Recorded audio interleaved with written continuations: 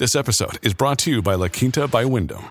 Your work can take you all over the place, like Texas. You've never been, but it's going to be great because you're staying at La Quinta by Wyndham. Their free Bright Side breakfast will give you energy for the day ahead. And after, you can unwind using their free high-speed Wi-Fi. Tonight, La Quinta. Tomorrow, you shine. Book your stay today at LQ.com. Politics without the soap opera, with unfiltered constitutional conservative truth. The Conservative Review with Daniel Horowitz. And welcome back, fellow American patriots and Minutemen standing at the ready to fight for our liberty anew to the one and only CR Podcast. This is your host, Daniel Horowitz, back in the house. Today, it is Wednesday, August 11th, and it really is that simple. It's a fight for liberty, a fight for freedom. Freedom versus fascism. Nothing else really matters until this issue is resolved. It is a problem both because of the malprescription that they are giving us to this virus, which is tyranny and terrible mental, physical, economic collateral damage, but also, as we've been noting the theme of this week, the damage that there really is a virus, putting politics aside, likely created or at least facilitated by the very people maltreating it, and it needs to be treated. And yet, we have no treatment. We have tons of treatment, but nobody knows about it. So first off, just wanted to say that today, you go to constitutionaction.com. Constitutionaction.com, these are our Con Action, Liberty Strike Force teams, but we created a special URL, constitutionaction.com/COVID treatment. There you have Katie Jennings, one of our listeners from Massachusetts, put together a terrific resource, a treatment packet. Take a look at it there. So definitely that is just a public service announcement because 90% of people, their doctors are pathetic and they tell them to go home and isolate and they give them absolutely nothing when 99% of hospitalizations could be avoided. And we're going to speak with a very special doctor today that will give us a real-life example to illustrate what the entire country would have looked like if it would have modeled his clinic in California. So he's coming up a little bit later today. Our sponsor today, for people that have trouble with vision, we certainly see political vision being troubled by phony conservatives that buy into fake narratives, but you do have to see. Better Spectacles. They're now offering authentic German-engineered Rodenstock eyewear for the first time in the U.S. Rodenstock is the gold standard of eyewear with 500 patents. Ronald Reagan himself actually wore Rodenstock glasses. Their expert opticians specialize in difficult prescriptions, astigmatisms, and those who experience problems. Ghostex lenses uses 7,000 points in the eye for their algorithms to generate the best lenses, more energy, no neck strain, the ability to see up to 40% better. Go to betterspectacles.com/conservative to schedule a teleoptical appointment. You don't even have to leave your home and wear a mask. You get your prescription, and then they're offering my audience an introductory 61% off their Ghostex lenses. Again, visit betterspectacles.com/conservative. Go now. Okay, so there's a lot to unpack before we get into our next guest. But again, I just wanted to say that it's amazing the information out there that should be out there that's not being put out there. Just today, I had a friend of mine who has a father that had COVID. You know, it wasn't a big deal for him. He was on the older side, but he was healthy, got through it. But there's this lingering cough for like 6 weeks, and it's not going away. And he says he's going to his doctor today, and I was like, look, good luck, but unless you have an unusual doctor, he's going to be clueless. I texted Dr. Pierre Corey, and he's a pulmonologist, actually, he is literally a cough expert.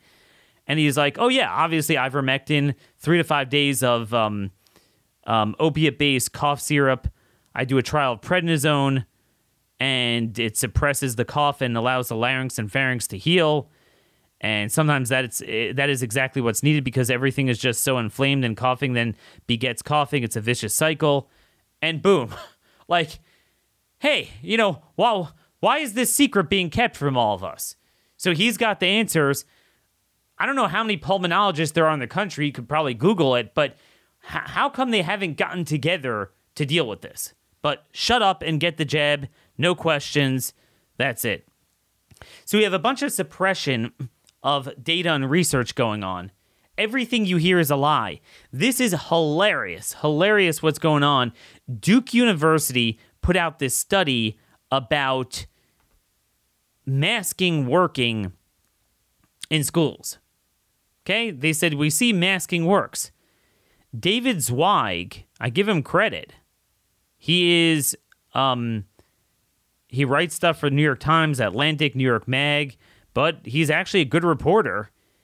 And he took a look at this and was like, wait a minute. There's one problem. How could they make a claim on that masks work when there was no control? In order to claim you have an effect, right, you have to compare one group to another, that one did the mask, one didn't. And both groups wore the mask. So where's your control? You can't make this stuff up. Instead, the authors relied, when Zweig asked him about this, the author said, well, they relied on an Israeli study saying that masks work in schools. Except, number one, you can't use another study as evidence for a claim that you're trying to find in this study. And number two, the Israeli study was for grades 7 to 12. Windows were closed and all schools were exempt from masks. If anything, the fact that there was only one outbreak suggests the lack of effectiveness of masks. So that's the thing. And he cited more stuff like this opinion piece where they cite some districts that had mask mandates and low transmission as evidence, and then they cherry-picked areas. There's plenty that didn't have it. This is the game they're playing with the vaccine, too. You can't trust a word that they say. So I've put out several articles on natural immunity, okay? That natural immunity is much better, broader, longer lasting. It's obvious, incontrovertible science than anything behind vaccines. And that's typical vaccines. Certainly a very unique, weak, what do you call it? Spike protein vaccine, which only recognizes one part of the virus. And it's already proven not to work, which is why they're pushing the mask. You can't have it both ways. It's like, shut up, this is more effective than natural immunity. Oh, it doesn't stop it, but it protects against serious infection. 0% effective against transmission, but 100% effective against serious illness. Long-term. Yeah, right. Have you ever seen anything like that in your life? But anyway, so someone sent to me that they put my article on Facebook, and Facebook put a fact check up and said, not true. And it was hilarious. They never debunked any point made in the thing. They actually agreed to it, that the immunity is very robust. But they said, this is misleading and lacks context because, it's dangerous to get the virus. Whereas the vaccine is not dangerous. You get the immunity for free. Here you have to suffer the virus to get the immunity. Now, putting aside, they're ignoring the suffering from the vaccine. But you idiot! I wasn't suggesting this as a goal of people prospectively. It was retrospectively.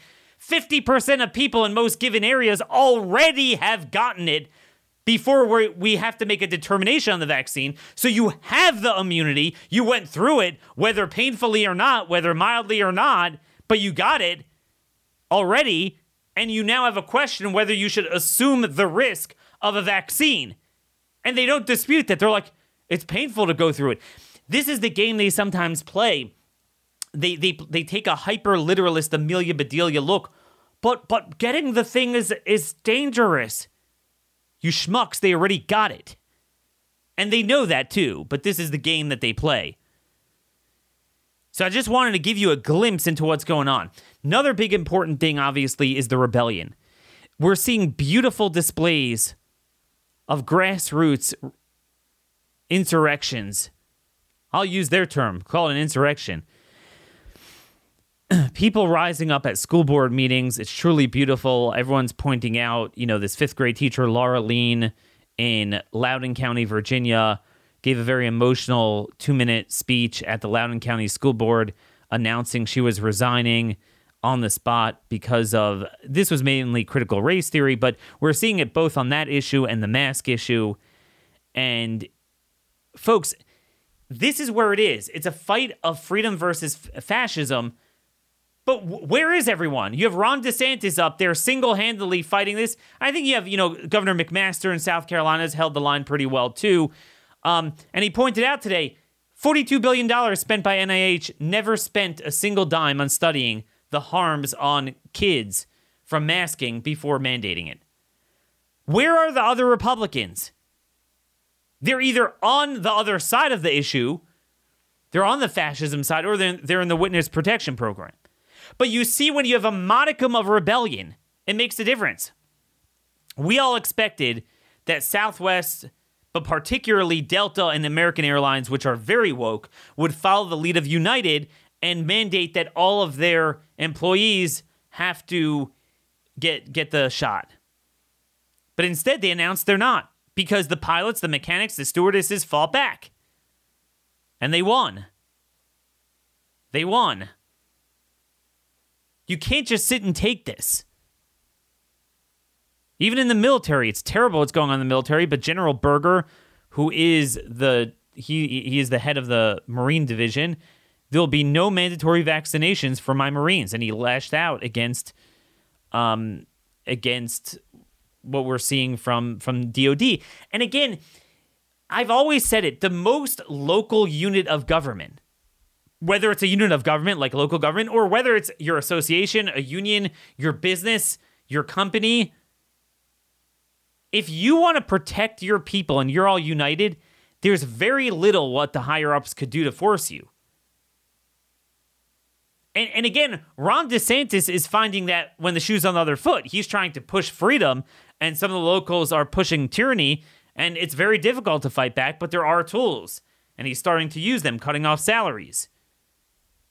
And by the way, this is being threatened. I got an email from Nick in downstate in Illinois, a red area in a blue state, and they're getting up there and they're coming to the school board meetings and they're trying to get rid of the mandates, and the state's threatening them the other way.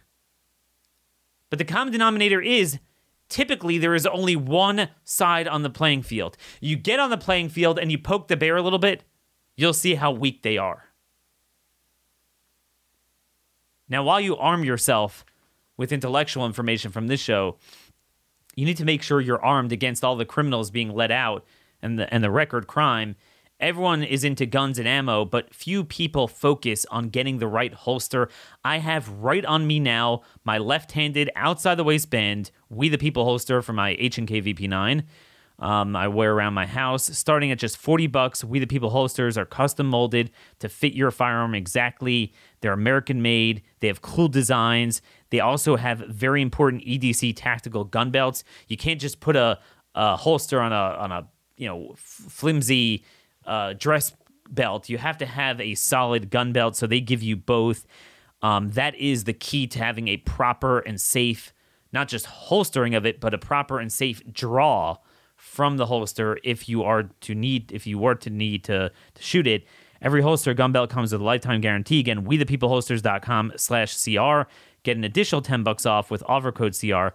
wethepeopleholsters.com/CR.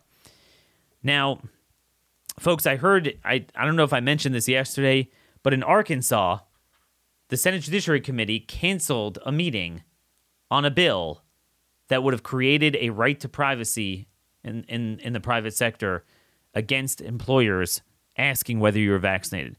So again, we are seeing very few red states have this protection. We need a rebellion. We are way past the point in time when I thought people would rise up. Now, meanwhile, again, I feel bad I haven't had time to get to this, but yesterday, 20 Senate Republicans, I believe, or 19, voted for the massive infrastructure bill. This is the Obamacare of transportation. It's not just the inflation and the spending and the debt. That's not even the biggest problem. It's the policies that Washington will control transportation, which that is the lifeblood of freedom in America. They're going to screw with cars. They're going to screw with taxing us on miles per gallon eventually. They have a pilot program in there. There's so many problems with this bill. This is, It's funny. Charlie Cook, he's one of the big, what do you call them, political scientists or whatever.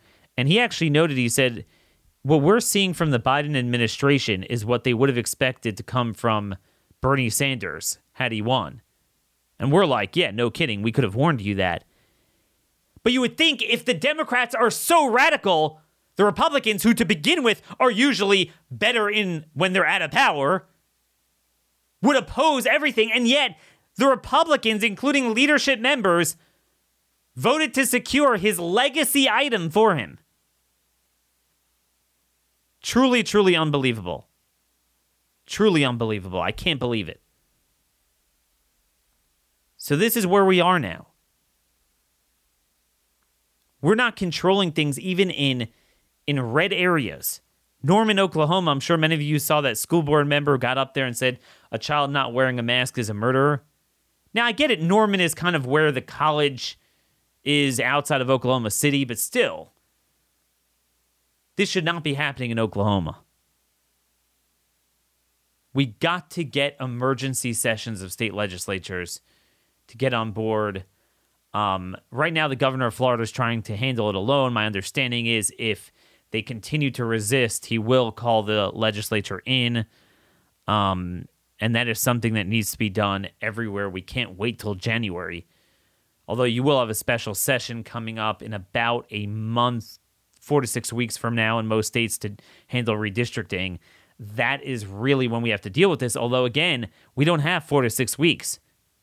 I can't tell you how many friends of mine, certainly in healthcare, but really all settings, faced with the crushing decision of what to do. So now people are asking me advice. Daniel, if I'm forced to get it, which shot should I get? And I don't yet have an answer to that, although I think J&J at least is only one shot. So it's less of a chance of having a problem. I'd probably say J&J.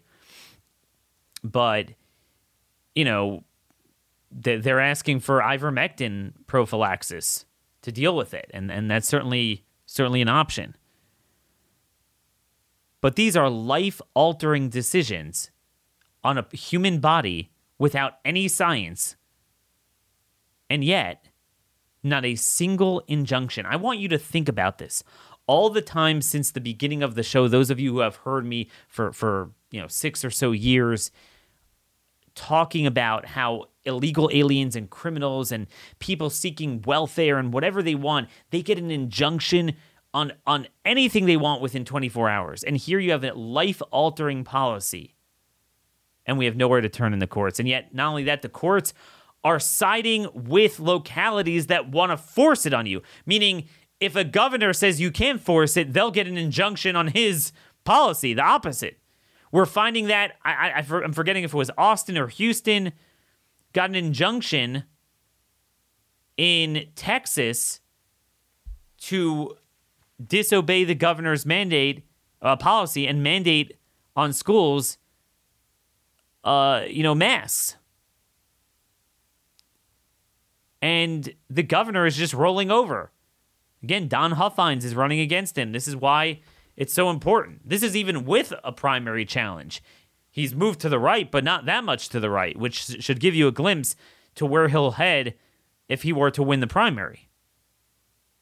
Williamson County, Tennessee. Okay? This was notorious in many respects, in certain measures. For a while, it was considered like the most Republican county in America. Not so much that, meaning you have tiny counties that are conservative, but this was a big suburban county. It wasn't like a rural, just a rural area. It had a lot of people in it and was very Republican. Very prominent Republican county, Williamson County, outside of Nashville. Like Murfreesboro. And they voted 5-2 to mandate masks. So this is happening. We thought we were done with it even in the blue states. Yet in a number of areas in red states, again, this is not Davidson County. This is Williamson County. Much, much more conservative. They're succeeding. There is so much opportunity. Again, I need leaders in Tennessee to form our strike force teams. Bunch of states. We have all the people ready to go. We have the agenda ready to go. We have the strategy ready to go. I need coordinators and leaders. If you're not willing to do it alone, but you're willing to coordinate all the names, 40, 50 in your state, and divide into teams with 2, 3, 4 other people, give me your name, D. Horowitz at blazemedia.com. You could sign up at the Con Action. Again, that's constitutionaction.com. We have a lot of work cut out for ourselves, a lot of work to do. But I do want to get to our guest. And today's guest is sponsored by constitutioncoach.com. Speaking of organizing our Con Action teams together, one of the ways we do this is we go out on our little retreat together at Front Sight, Nevada for Constitution Coaches, Constitution and defensive handgun training. This is the best defensive handgun training you're ever going to get. Those of you who carry a weapon, as you should, you do need training. We study the Constitution at night. During the day, we have the best instructors from Front Sight out there in the Pahrump Desert. All sponsored by Rick Green and Patriot Academy. Go to constitutioncoach.com to find out more details. It's 90% off the typical training. It's a very expensive course, but they turn a $2,000 course into $150. You just have to pay for your ammo and accommodations, and then you get to meet me. I'm going to be out at the October 31st one. Look, it's coming around the corner. It's almost the fall. It will be terrific weather, not too hot, not too cold there in the desert. Freedom, guns, Constitution, CR podcast. Doesn't get better than that. Really expect to see you guys there. Now, folks, as I introduced our next guest, I just wanted to tell you I'm seeing all these stories everywhere that nearly 100% of people in the hospitals are critically ill in the ICUs, they're unvaccinated. And obviously, we know that's not true because as time goes on, we're seeing even in America, which is behind Israel, in the waning vaccination curve, we're seeing in Oklahoma it's 24%. Miami now they admit it's 20%. So it's funny how that keeps changing. But what I like to say is nearly 100% of people in a hospital today didn't get early treatment and took CDC's advice to stay home for a week or however long and do nothing about it. When do we ever do this? Do we do this with pneumonia and bronchitis and other things and just say, hey, outpatient treatment is canceled. It has to be done in the hospital. We want to alleviate the burden on the hospital, but then we say there's no treatment outside of the hospital, and then even in the hospital, it's remdesivir or bust. So how come we're not seeing those headlines? How do I know what America would have looked like had we been doing early treatment? You know why? Because we have case studies. His name is Dr. Brian Tyson. Together with Dr. George Fareed, he owns and operates All Valley Urgent Care in El Centro, California. That's near the international border. He has treated thousands of COVID patients. He's developed a protocol, and we're going to get some tips today how to deal with COVID and understand what the government is not telling us. Dr. Tyson, thanks so much for joining us today. Thank you for having me on. All righty, so let's just get straight to it. Could you describe just the timeline, how you got into this early treatment regimen, and just talk about some of the success you've seen relative to others that aren't using your protocols? And are you being regarded as a hero in California or a villain? Yeah, I mean, it's interesting because, you know, you're taught in med school and you're taught in residency and then even in practice. When something comes around that you're not familiar with, the first thing you do is you go and you start looking up information. You know, I've been saying this from the very beginning. SARS-CoV-2 is called SARS-CoV-2 for a reason, because the first time it came around, it was SARS-CoV-1. We saw it in 2003. It was a pretty bad outbreak at that point. The fatality rate, I want to say, was close to 10%. So there was a lot of research that happened as a result of SARS-CoV-1. And one of the biggest things that has been overlooked is the early treatment, and the early treatment with hydroxychloroquine. The NIH published a study in 2005 which said chloroquine is a potent inhibitor of SARS coronavirus. That's where the whole hydroxychloroquine came from. We know that hydroxychloroquine is a zinc ionophore, meaning that it helps bring zinc into the cell. And if you've ever been around in America during the influenza seasons, the first thing everybody tells you to do is get vitamin C and zinc, right? What is Zicam? What is all of this airborne? What are all of the over-the-counter cough and cold treatments? What do they all have in them? Vitamin C and zinc. Why? Because zinc inhibits RNA polymerase. RNA polymerase is what viruses use to replicate, right? So logic says if I can prevent a virus from replicating by using zinc, then I'm going to have a better ability to fight the virus with my own immune system while my body makes antibodies. Okay, so that's the viral load that everybody talks about. How high is the viral load and how high and how fast does it replicate determines how fast you're going to get sick or not get sick. So if I can use medications to prevent the viral replication, my immune system has a better chance, right? If you're fighting a war and the troops on each side are equal, you have a fighting chance. If one keeps multiplying while the other one's not, then you're going to get overrun and you're going to have a problem with the virus. So we started using hydroxychloroquine with zinc. We also know that from previous pandemics, if you even go back to the Spanish flu of 1918, the number one cause of death was secondary bacterial pneumonia. So 80% of those patients died from secondary bacterial pneumonia, meaning they got the flu, got sick, and then died of a bacterial infection. So that's where the use of antibiotics come in. Can we prevent a secondary pneumonia? So when I started seeing patients positive for COVID, we started seeing, pneumonia-like pictures on X-ray. So we used Zithromax or doxycycline, which we would normally use to treat pneumonia or atypical pneumonia in patients. And that's basically how the protocol started. It wasn't just by chance. It wasn't just, hey, let's throw some medications together. We actually did our research and we started looking at it. Now, I took the approach of seeing patients face-to-face. Was it risky? Absolutely. Was it the right thing to do? I think as physicians, that's what we need to do. We always need to see what's going on. I didn't take the telemedicine approach. We didn't take here's some, cough syrup and off you go. The CDC says there's no outpatient recommendations. The NIH is saying we don't recommend outpatient treatment. And I talked to George Fareed about this, and we looked at each other and said, since when in the history of medicine have we ever said we're not going to treat somebody until they get so bad they need to be put in the hospital? It just makes absolutely no sense. And the thing is, Dr. Tyson, I understand, like at the beginning, this was kind of treated like Ebola. Okay, there's 5 cases. There's 10 cases. Right. Okay, it's a very rare new thing. Okay, we're not touching it. But at some point, a very, very, very, very, very long time ago, and certainly by now, it became abundantly clear that this is going to spread pretty much to everyone.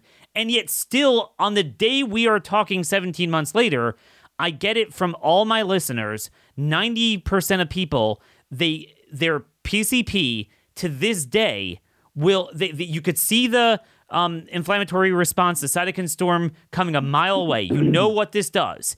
And they won't even give them an antibiotic, much less the hydroxy or ivermectin and, all the other things. They won't even tell them to take zinc. They won't tell them to take anything. Yeah, and that's the biggest malpractice going on in this country. It's malpractice. I'm sorry, but it is. And people who reached out to their primary care doctors to get treatment and got none should all be seeking legal advice, because 85% of everyone who passed away from this virus could have been treated. I repeat, 85% could have been treated and could have been saved. Harvey Risch has been saying the same thing. Peter McCullough has been saying the same thing. I've been saying the same thing. We've treated now over 6,000 patients. And if they got treatment before day 7, guess how many survived? All of them. Whoa, wait. You're telling me here you didn't lose a single patient? that started treatment before day 7. Not one. That started treatment before day 7. How many avoided the ER?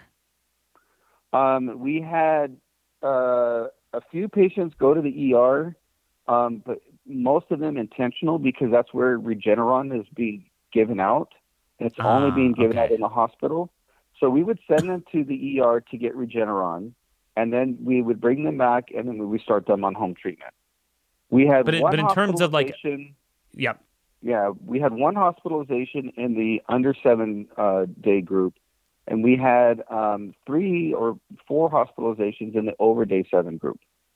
We had 3 patients die who presented after day 7. 2 of them died the same day that they showed up to the ER and didn't get treatment. We had one patient who had a prolonged hospitalization, and I want to say died about 8 weeks after hospitalization. And again, that was from the after day 7 cohort? That was after the day 7, yeah. So you're basically painting a picture, and none of us have answers because the foundation starts from this issue. This is the antecedent to COVID policy. When we discuss the risk-benefit analysis of the vaccine, which I hope we have a couple minutes to get into later, it all starts from an assumption that there's nothing else we can do. But what you're painting a picture of from your own clinic of treating over 6,000 people for over a year is that if you get it early, there's numerous things you can do, and you have your published protocols online. We have put out our, one of our listeners put together all the protocols from you, McCullough, the FLCCC, just to give people a sense of what to ask their doctors about. And we certainly have that there. Again, you guys can go to constitutionaction.com/COVID treatment. But what you're telling me is what the rest of the country would look like is basically you catch it early, there'd be almost no death. And what I find very jarring is this. I understand in March of last year, this was very confounding to some people because, a lot of people would get it. They would only get the viral stage. Okay, so it's a virus, it's a cold, it's a flu. What's the big deal? But then some people would get that vicious pulmonary inflammation, and then it's like, oh my gosh, where did this come from? But after a short period of time, when we see that running play up the center of the field, we know where it's coming. And we're willing to test like a bunch of hyenas. We have never tested like anything in all of our history. We've overturned at great expense everything in civilization. Why don't we reap the one benefit of that, which is early detection? Typically I would have told people, for you it might be a cold or a flu. But Dr. Tyson, isn't it correct that at this point where you have the very transmissible Delta variant going everywhere, that if you're in the South right now and you're an adult and you start getting a sore throat, a cough, or anything, shouldn't you stuff that in the hole right away? Yeah, absolutely. And I think that's the biggest thing is, we can treat inflammation, we can treat blood clot formation, we can treat hypoxemia, we can treat a lot of things that the NIH and everybody has been diagnosing and just mistreating this whole time. We do this with asthma. So asthma comes around every season. We know how to treat it. We use nebulized albuterol. We use nebulized steroids. We use oral steroids. We use oxygen when needed, right? Well, there's 3 drugs that you can also treat COVID with. We use inhaled budesonide and we use oxygen. And when you use those in combination, you can keep patients out of the hospital, which is what we want to do, allow the inflammatory process to get better, and these patients recover. Singulair is another drug that we use in asthma. That's a leukotriene inhibitor. We use that in asthma a lot. We use it at night. And guess what? COVID patients with inflammatory problems in their lungs are responding to that medication as well. So it's not just, the hydroxychloroquine or the ivermectin. There's lots of other drugs. Using aspirin a day can prevent blood clots. Using apixaban in those who are at high risk for DVTs, deep vein thrombosis. Using that medication helps prevent the pulmonary embolisms and the blood clots that we're seeing in some of these patients. So we stopped treating patients this last year. And that's the biggest problem that I've seen is, this, oh, well, I don't treat COVID. Oh, I can't have COVID in my office. Oh, we only do telemedicine visits. Oh, well, we only talk to patients on the phone now. I don't know where medicine went wrong this year, but that seems to be the biggest problem is we stopped looking at our patients and treating the disease processes that we're seeing in front of us.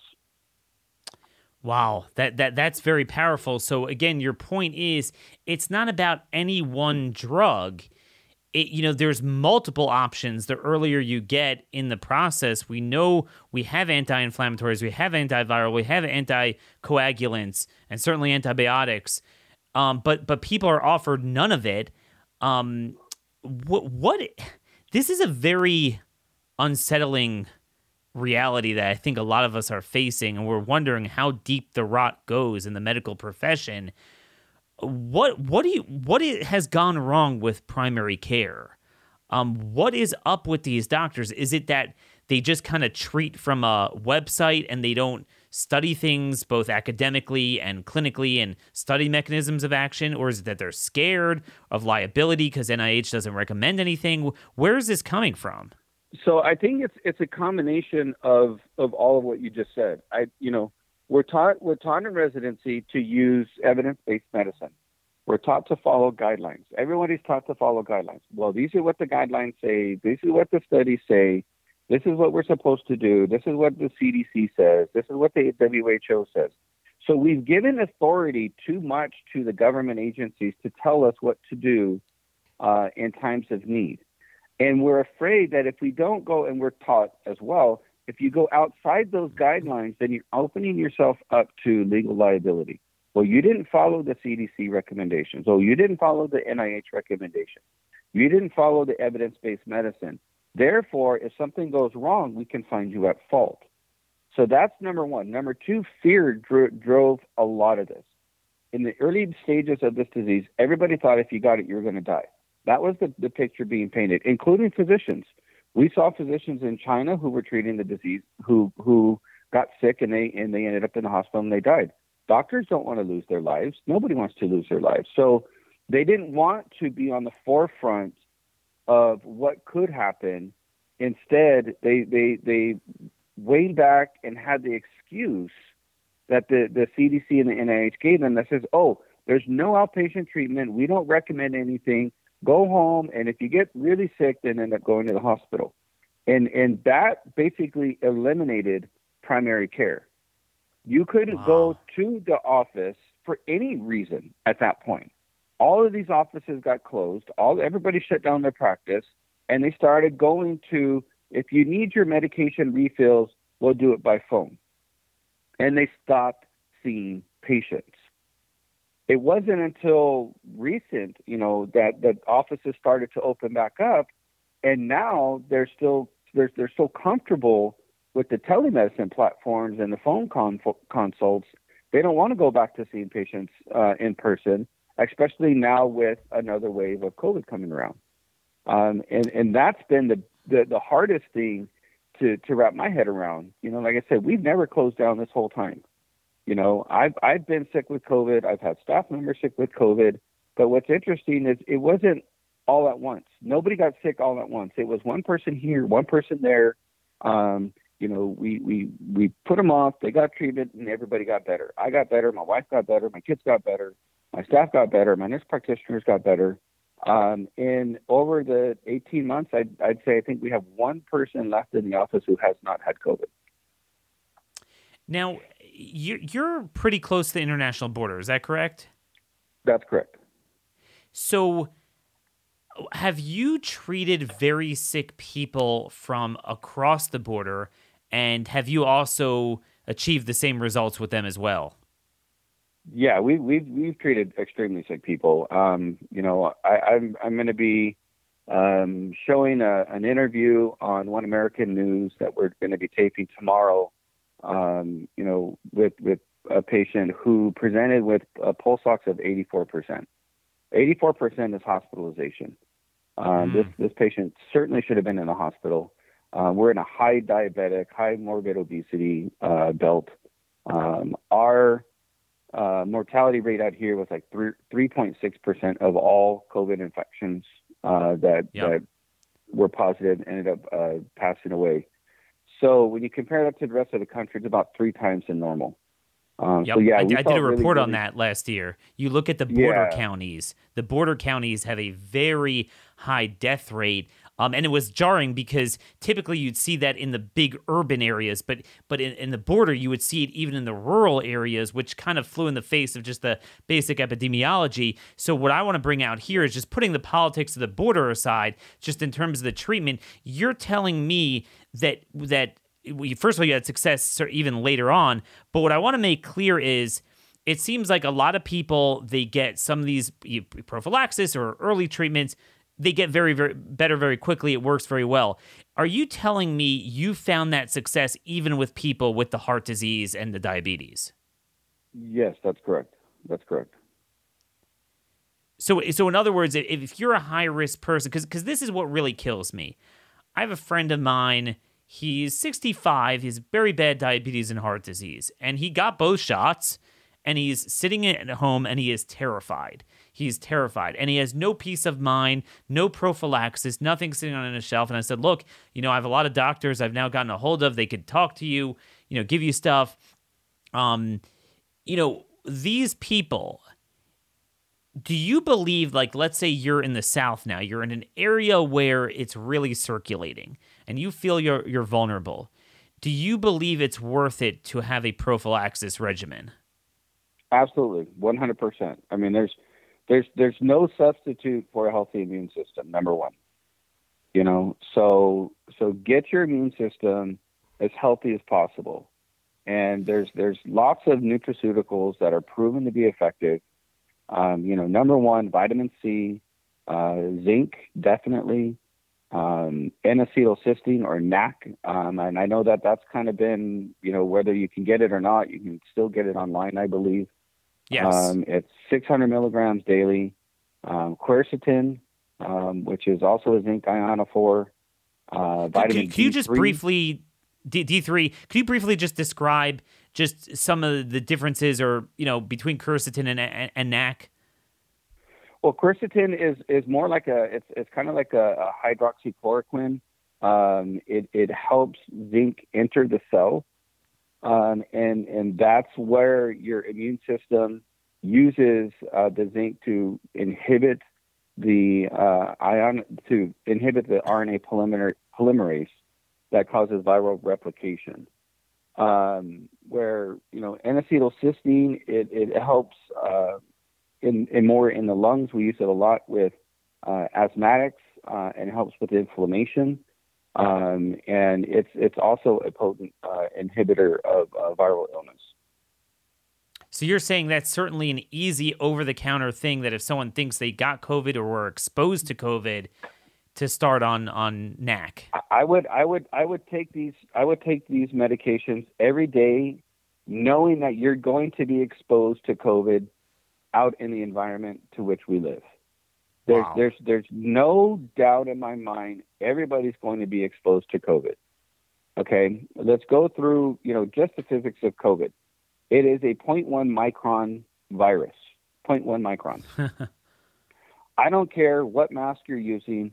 I don't care how socially distanced you are. If you go outside into any store around anybody, you're going to be exposed to the virus, period. It's just what it is. It's out there. There's just no going around it. Now, the question is what is your immune system going to do when it's exposed to it? Is it healthy? Is it going to fight it? Or is it not? That's the question. And if you look at your high-risk groups, morbid obesity, diabetes, hypertension, those are your high at-risk groups. Well, then protect yourself if you're in that group. Get your immune system high. Start losing weight. Exercise a little bit. Okay? Being ready to, run the marathon by training, you're going to do better in the marathon. Right? If you wait till the day of the race and then try to get healthy, you're not going to do so well during the race. Okay? That's just fact. So, obviously they'll make fun out of vitamin D and things like this, but the reality is, we have ivermectin, hydroxy, all these other things to deal with it if you got it. But no one's saying, yeah, you're going to be healed that you immediately take vitamin D. But I think the point you're trying to make is that we've had 17 months that we've known about this. And it takes a couple months to bulk up your vitamin D levels. I'm not familiar with C and zinc, like the numbers, but I know the scale for D. Isn't it true that there's a huge difference between if you're hit with the virus at a level of 15, 20 versus, let's say, 40, 45? Absolutely. I mean, that was one of the first things that came out that they noticed. Those who did poorly were those who had low vitamin D levels. So again, if I see this is what's going on, this is the trend, well, vitamin D is something we can solve the problem. Well, let's solve the vitamin D problem then. Let's tell people to start taking vitamin D and see what happens. I mean, it's not illogical to look at those things and try to make some changes. We've had 18 months. If everybody would have lost 20 pounds in 18 months, where else would we be? Well, instead they gained 30, 40 pounds. Right. And that's one of the failures of the public health system. So public health, instead of telling people to go outside and exercise, told people to stay at home and quarantine. Well, they got fatter and they gained weight and they made them more at risk, especially kids and young adults. I think, that's where nobody wants to talk about and nobody wants to take responsibility for that. Why are we seeing a large outbreak in the kids in adolescence? Okay. I've been telling people from day one, the kids never should have left school. Never should have left school. Why? Because they would have been the ones to get the infection when it was at the beginning. They showed virtually zero risk for morbidity and had a zero risk for mortality if they were healthy. They would have had the herd immunity response and protected the communities from the spread had they left the kids in school. Instead, now they're the ones dealing with the variant, and the variant is causing, quote, problems in their age group, which is counterintuitive to what they should have done from the very beginning. And obviously we're seeing other things like RSV prop up, and young kids have a problem with it because they didn't get it when they were 1 year old or so. And and RSV is a problem every year. Rhinovirus is a problem, and it's a huge problem right now. There's a huge rhinovirus outbreak, and that's also causing pulmonary issues. So now you start mixing infections, and you're gonna have more problems when you're infected with more than one virus. When COVID first hit in the March and April section, we still had influenza around. And if you look at the early CDC reports, the first 88,000 of the first 200,000 that died of COVID also died because they listed influenza A or B as part of their diagnosis on their death certificates. So yes, when you start combining respiratory infections, your outcomes are going to be worse. It's not that it's, one versus the other, but now you're having to fight two different diseases at the same time. And if influenza comes back around this year on top of all of this, well, you're going to have even more problems. It's not going anywhere. Okay. This virus is not going anywhere right now until everybody's, basically been infected. And everybody develops a natural immunity, and hopefully it'll stop mutating enough to basically eliminate that part of the virus. If not, it becomes endemic, which, we have 7 other different coronaviruses that are endemic every year, and we're also seeing those viruses right now. Now, just to transpose in the final few minutes here, almost out of time, into the vaccine, so the other side will say, no, there's another solution. You just make sure every human being is vaccinated, and we're good to go. And that way they don't have to suffer getting the virus and take that risk. You're an urgent care clinic. What are you seeing on the front line in terms of people affected by the vaccine itself? Do you believe that the VAERS reporting of adverse incidents from the vaccines. Do you believe that it's being underreported? It's definitely being underreported. We've seen multiple vaccine reactions. I haven't seen any severe enough to end up in the hospital, but I have seen kids with pericarditis. I've seen one myocarditis. We've seen a couple of ARDS patients, which is acute respiratory distress syndrome, with horrible changes on their chest X-rays. We're seeing a lot of breakthrough infections right now. Our breakthrough infection rate is probably 30, maybe 40% of all of our positives coming through with COVID. So I caution people, and I ask the same question: if the vaccine was 100% effective, I would say absolutely get it. But the reality is it's not. Just like the influenza vaccine, you're supposed to get an influenza vaccine every year. Okay, well, if it worked, why do you need to get an influenza vaccine every year? Okay, yes, can it make your symptoms less? Yeah, probably. Will this make your symptoms less? Well, maybe. We don't know. It's a different vaccine. We don't know the short-term or even the long-term studies. And I think that's where a lot of people are having the problem with, is there's just no data on it. It's still not FDA approved. It hasn't been fully evaluated by the FDA, and it says that on their emergency use authorization. But patients are still getting sick on the virus or with the vaccine, and they're still spreading it, having the vaccine, and it's giving people a false sense of security. They also don't believe that they can get the virus, so they wait longer with symptoms and don't seek treatment and do end up spreading it to other people because they believe, oh, well, it has to be something else. I've been vaccinated. It has to be something else, And I think that's also problematic. I think vaccines work in conjunction with treatment. During a pandemic, the best thing you can do is develop a treatment to get through the pandemic, and then you develop your vaccines to prevent it from coming back.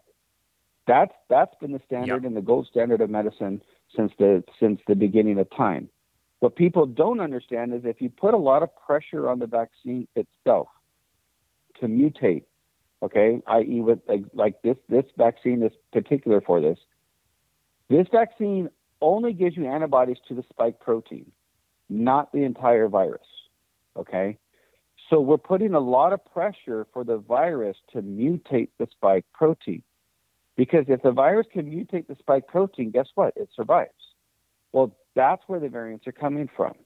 It's the same concept that we use with antibiotic resistance. If I use the wrong antibiotic on a bacteria, that bacteria can then develop resistance to that antibiotic, and it becomes a superbug. Okay? Then we try using something else, and the more exposure to those antibiotics that bacteria gets, the stronger it gets. Well, it's no different with viruses. If I put all of the pressure on the spike protein, all the virus says is, well, if I change this, I survive. And that's what's happening. That's what the vaccines are doing. It's putting a high pressure to change the spike protein, and that's why it's now evading immunity. And that's why the same thing with the influenza and all of these other viral RNA viruses is the ability for the virus to change is a lot higher than the DNA virus, which we can, eliminate like smallpox or polio, with one vaccine. They need to look at the vaccine itself. It's not the same vaccine that we get as kids. It's different. So what you're saying is there's two things that are unprecedented. It's a very narrow spectrum immunity, and we see it wanes, but it only addresses the spike protein. And the circumstances through which we're vaccinating is in the middle of a very prolific circulation of a pandemic.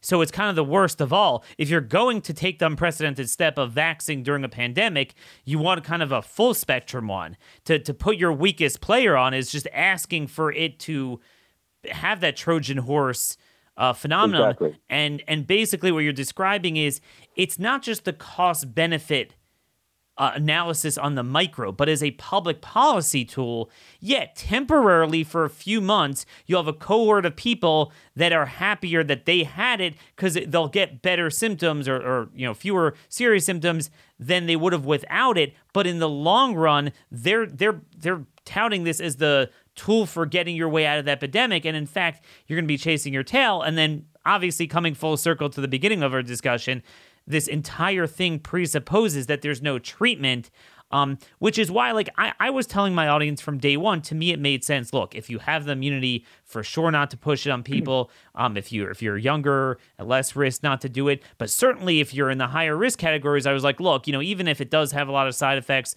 much more so than we're used to, than we tolerate typically. But kind of maybe it makes sense. But I don't know, Dr. Tyson, if any of us could make that determination, because what would happen if we took everyone with diabetes and heart disease and prophylaxed and treated them immediately with this stuff? What would happen then? That might be a better risk analysis, especially given that they themselves are admitting evidently this wears off quicker with immunocompromised. You're going to need a third shot, but the third shot is more of the same. It's kind of like last year's flu shot. It's not, so you might not even get the 5-6 months of mileage off of the symptoms as the Israelis seem to be supposing. So then now you're assuming a new risk for, blood clots and myocarditis and whatever else each subsequent shot for a reducing return of benefit. So then, this is my problem. I'm very pro-vaccine, and I'm not opposed to the idea, but when you censor the side effects, you upplay the benefits of it, ignore the risk of, some sort of enhancement or perpetuation of the virus through mutation of that viral immune escape, and then obfuscate early treatment. Well, that's a horse of a different color. Well, it's negligence is what it is, because the reality is you can't treat any infection with a vaccine. You don't treat infections with vaccines. If you get pneumonia, we don't treat it with the pneumovax. When you get meningitis, we don't treat it with the meningococcal vaccine. When you get chickenpox, we don't treat it with the varicella vax. Okay? When you get hepatitis, we don't treat it with the hepatitis vaccine. You treat it with antivirals. You treat it with antibiotics.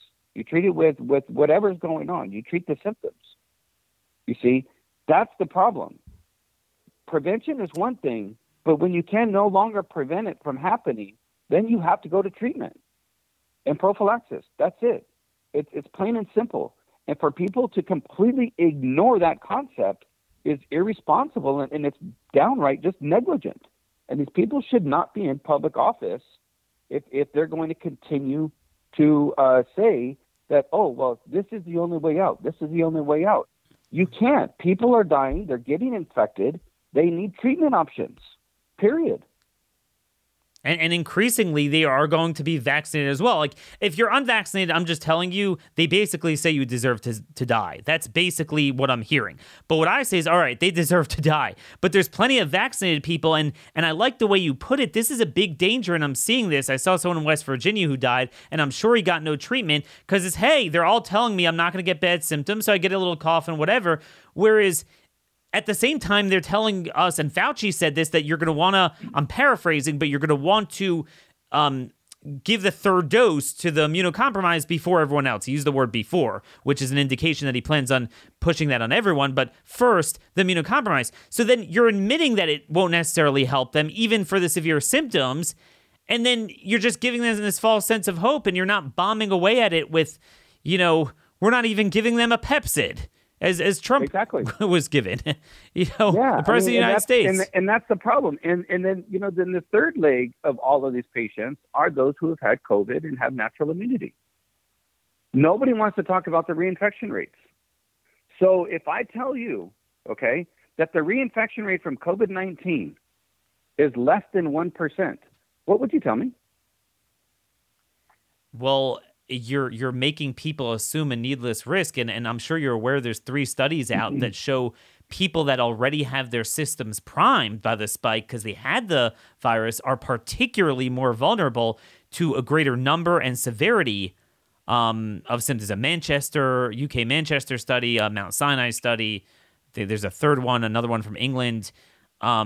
It's irresponsible. And Dr. Tyson, my fear is that in the South, you're going to have people, let's say they were unvaccinated, they get the virus, they get it bad, they're going to have their tail between their legs, oh man, I made a mistake, and they're going to go straight to get vaccinated when they're days after getting the virus. And that's what they're telling people. And again, that's complete malpractice.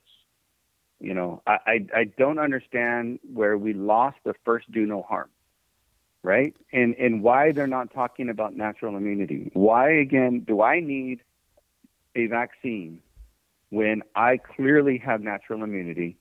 I've been exposed to thousands of patients, and guess what? I've yet to this day be reinfected, okay?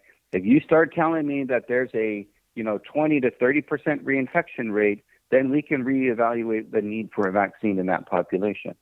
But now, then again, clearly don't see it.